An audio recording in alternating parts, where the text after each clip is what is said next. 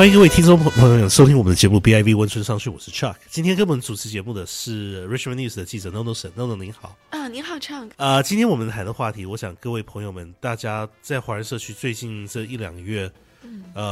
说真的，新闻只有一个话题，所以有很多不同的文章出来，但是说真的，大家关注的话题，现在在目前的这一两个月里面，只有一个话题，也就是这个最近爆发的这个冠状肺炎病毒。对这世界上各地的影响，现在在全球各地已经是可以说疫情已经是不是限制在中国的国内了。是的，现在很多地方像是韩国或者是日本或者是意大利还有伊朗，病情现在都是非常的严重了。对。而现在来说，很多地方这些地方也同时的受到了这些，就是说现在加拿大政府有跟各位的朋友说，就是说你如果是一定是必要的话，不需要去韩国，或者是你如果需要去伊朗或者意大利的话，你要特别注意。你如果非去不可的话，要特别注意。但是还是建议你说尽量可以避免的话，你是要避免的。在这同时来说的话，在本地的这个大温地区的这个每天日常生活上面的最大的影响，好像还是跟华人社区的这一些企业有关。对，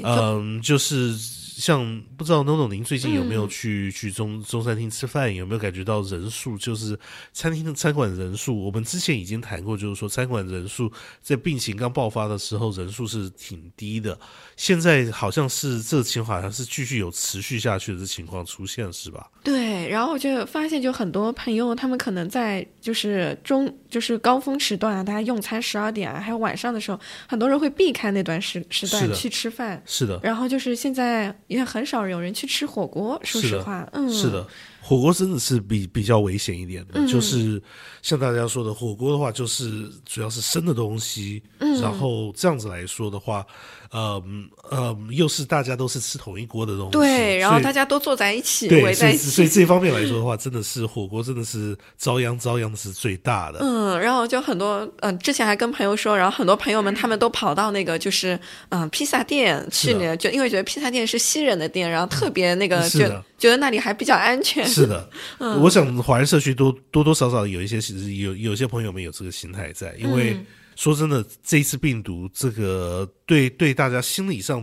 打击最大的社区恐怕还是华人社区。对，因为第一个就是病源来自湖北，然后很多朋友们就是经过17年前的这个 SARS 的事情了以后，对这种消息特别敏感，所以心理上的这个负面作用是特别强的。是的，所以他们就是说对他们很多中餐厅朋友们说我们是希望各位朋友，就是他们有些人甚至于提到就是说这些种族歧视啊这些事情的，但是说真的在中餐厅这一方面的问题来说，这不是这个问题，因为很多这些中餐厅吸引是本来就不来的，他们的客源就是华人。是的。所以他们的客源为什么受到影响，主要就是反映了华人社区本身对这个病毒的恐慌。是我们在这2个星期前有去这个加拿大餐饮协会中餐厅协会举行的一个新闻会，他们就是当时就是特别的就是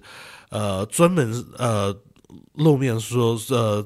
跟发言说希望政府能替他们做出一些补助，像是减低税收啦，或者是这方面可以提升就是来自中国的游客的这些隔离的这一些做法要做的严厉一点。这样子的话鼓励民众说让他们感觉到个人安全是有受到保护的，是的，这样子他们就肯出来吃饭。您在这次报道的时候，你后来有跟跟协会的这个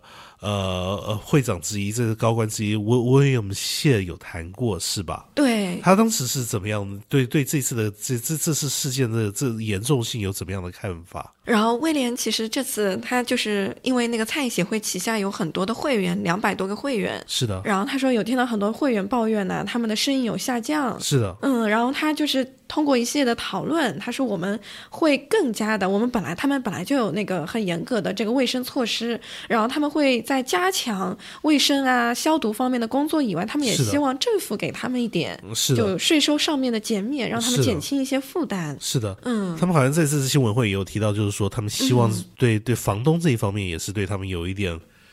也多一点宽容，就是说让他们说，如果现在付不起租金的话，能不能把租金付款的这个每月租金付款的日期推后一点，就是说推到就是说看年底，如果等生意恢复了以后，我们在这个时候再补发给房东。很多房东现在已经表示说对这方面他们是理解的，但是像这次新闻会也提到，有一些餐厅因为餐厅很多这些费用都是靠每天吃饭的朋友们来赚钱的，对，然后这些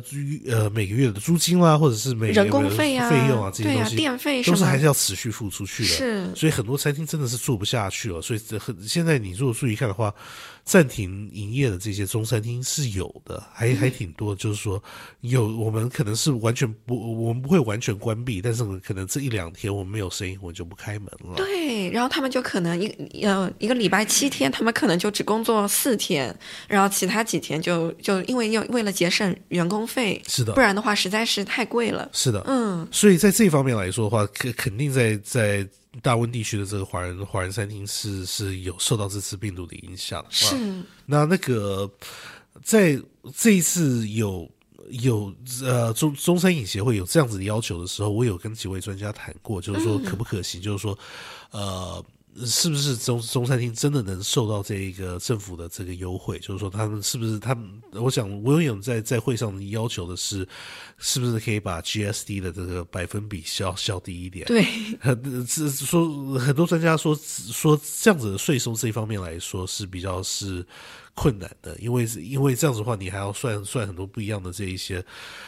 其他的这些因素摆在里面，像是说你本来的收入怎么算啦，你现在损失到底怎么算，你不是说光是中餐厅你就可以收到这个优惠。对，所以然后很多西餐厅也说，那我们是不是也应该被算在里面了呢？不然他们也被排除歧视在外面了。是的，所以这方面来说是挺困难的。还有就是因为也有很多朋友说他们就很多从事旅行业啊，他们说他们其实也受到了重创，那是不是政府也应该给他们一些补贴呢？如果说中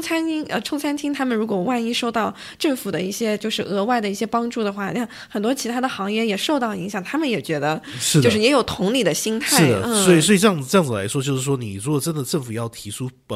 这种金融上面的补助的话，你这个范围要放得多广？对，因为你通常在这种情况下，你有一个行业伸出手跟政府要求补助，其他的行业像您说的也会同时把他们的手伸出来，就是说我们也受到影响，那你要怎么样？你作为一个政府，你要怎么样应付？你是不是说你要考量说他们之前的生意收入跟今这个月的生意收入有怎么样的差别？你要怎么样决定说这个差别是不是受到这个病毒的影响？这真的是很困难的事情。是，所以很多专家们认为说，我跟我谈过几位这个 SFU 的这个很有名的一位社会学家，叫做 Andy Yan。他是前一阵子是做就是温哥华房价的这个调查，做的很出名的一位专家。他的提议就是说，可能就是考量，就是说不是减低税收，而是考量就是说一个政府可能会需要成立一个暂时性的一个金融的政府金融单位，像是一个小型银行什么的，这样子的话。受到影响的这些客户可以到这个银行到这个金融机构去申请，像是到银行去申请贷款一样，就是说但是你必须要申请的话，你就是要把你的文件带全，就是说你的原本的收入，你现在的收入，你有什么原因认为说这次的收入是受到这次的病毒影响？也就是说这次的不是政府帮你调低税收，而是你可以向政府申请金融上的补助，就是说他会给你多少钱，你可以用这个你得到的钱，你去抵原来的这些税收，你降低你的税收。所以这样子的想法就是说，这样子的你如果真的需要这个金融补助的话，必须这个责任必须来自客户本身，来自业主本身。就是说，你如果真的需要金融补助的话，你必须要主动的去这个银行去提供证据，说我们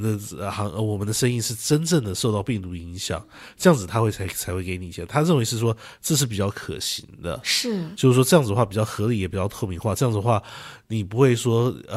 如果是政府光是发钱给一个行业的话，你这样子的话，其他的行业受损的行业也会觉得这个有一点不公平。对，所以就是说，你摆在这边，你可以你不管是什么行业，你都可以申请金融补助，但是你的提供的证据一定要足够。对，所以这样是比较合理一点的事情。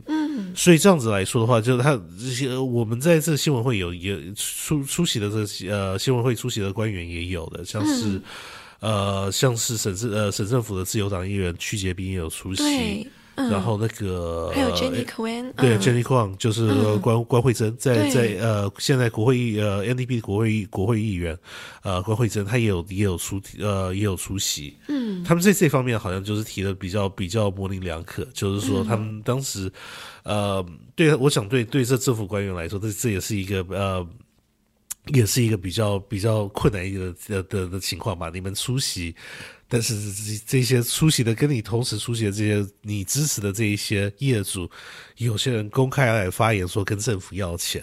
你作为一个国会议员，你也不能当时就说你不能当面就说承诺。你当时怎么样讲法？所以当时关惠珍的提议也是，就是说他希望政府是说进一步的考量这个中餐厅的这个困境。对，但是也没有说也没有说，但没有具体的一个措施，对，也没有承诺说我们一定会给你这个